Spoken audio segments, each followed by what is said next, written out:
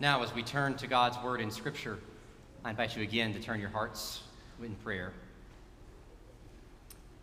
Come to us, O Lord, in splendor bright. Create in our hearts your everlasting light. Amen. A reading from Romans, the 8th chapter, verses 18 to 24. I consider that the sufferings of this present time are not worth comparing with the glory about to be revealed to us. For the creation waits with eager longing for the revealing of the children of God. For the creation was subjected to futility, not of its own will, but by the will of the one who subjected it, in hope that the creation itself will be set free from its bondage to decay and will obtain the freedom of the glory of the children of God. We know that the whole creation has been groaning in labor pains until now. And not only the creation, but we ourselves, who have the first fruits of the Spirit, groan inwardly while we wait for adoption, the redemption of our bodies. For in hope we were saved. Now hope that is seen is not hope, for who hopes for what is seen? This is the word of the Lord. Thanks be to God. The groaning begins in the garden. We must understand the mythic tale of which we are active participants. The man and the woman are spiritual ancestors, are archetypes of living. They are given by God every tree in the garden for their enjoyment and nourishment and delight. There's only one tree that they're told is forbidden. And for reasons we cannot explain, but ones that we all fully understand, that's the tree they sought and broke the trust of their Creator. The garden is cut off, now just a memory of what should have been. Instead, we hear that now the woman will suffer great pangs in the bearing of her children, labor pains. And the ground itself is cursed, filled with weeds and thorns and thistles, having to be tilled and sown and struggled under in order to yield forth a harvest.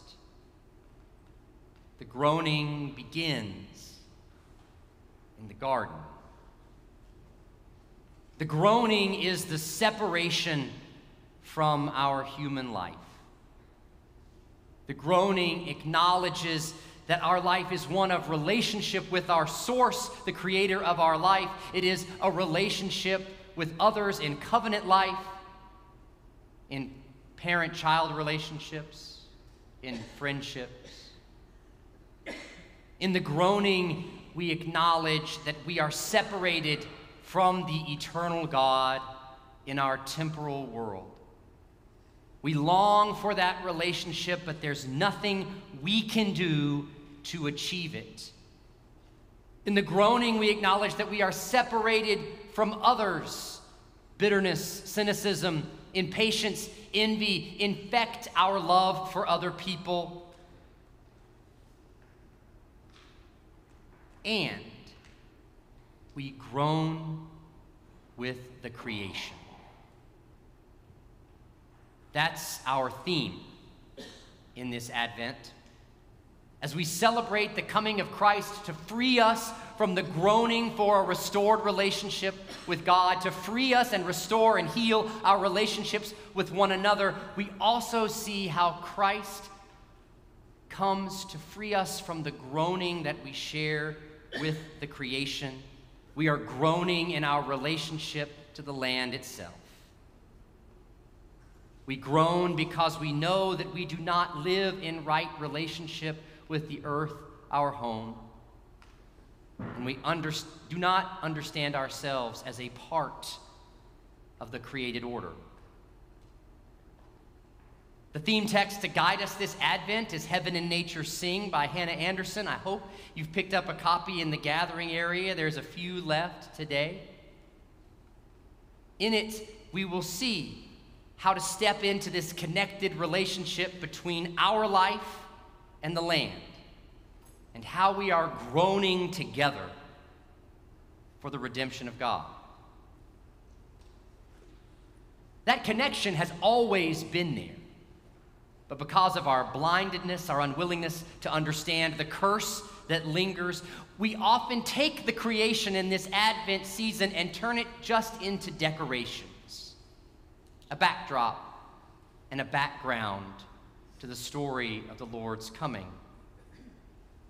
But notice the words we read from the Apostle Paul to the Christians in Rome, that the creation waits in eager longing. It has been groaning in labor pains until now, but not only the creation, but we ourselves are groaning with the creation. We groan as the creation groans. Even we who've heard the gospel, even we who have the first fruits of the Holy Spirit, even we who know the power of resurrection, that the present sufferings are temporary and that God will come to right wrongs and enact justice and bring peace to all the world. Easter has told us that is our hope. But the gift of the Holy Spirit in our lives does not isolate the believer from the unredeemed creation, as legendary New Testament scholar Leander Keck writes. Rather, it reinforces the believer's solidarity with the creation. If the Holy Spirit is our hope, then it is not too much to say that Christians are the hope of the creation. We are a foretaste on this earth of the ultimate salvation that will come by the power of God at the end of history, when the cosmic Christ comes to restore the Eden that was lost. But what does it look like, Christians, to live as the hope of the creation, just as the Holy Spirit is the hope of our coming redemption? It's to step forward into the mutuality of the interdependent Eden.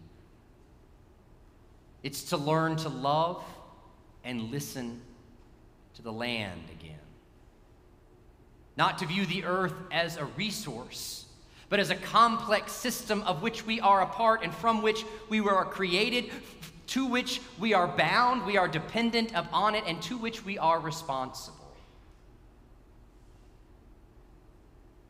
Industrialization and the modern technological information age we live in make it all the more difficult and all the more necessary for Christians to witness to this hope. In our neighborhood, it is difficult to track the phases of the moon or watch the constellations move across the sky. Artificial light separates us from the earth's rhythms of day and night. We do not grow our own food. We do not harvest our own meat. We don't gather eggs. We don't build our houses from items that we find around us. We order things next day delivery and to-go food to the house, and call a repairman to make sure that the temperature stays exactly the same year-round, no matter what the temperature is outside. And I'm grateful for a lot of those things. They prevent starvation, hypothermia, heat stroke. They allow us to live longer and more stable lives.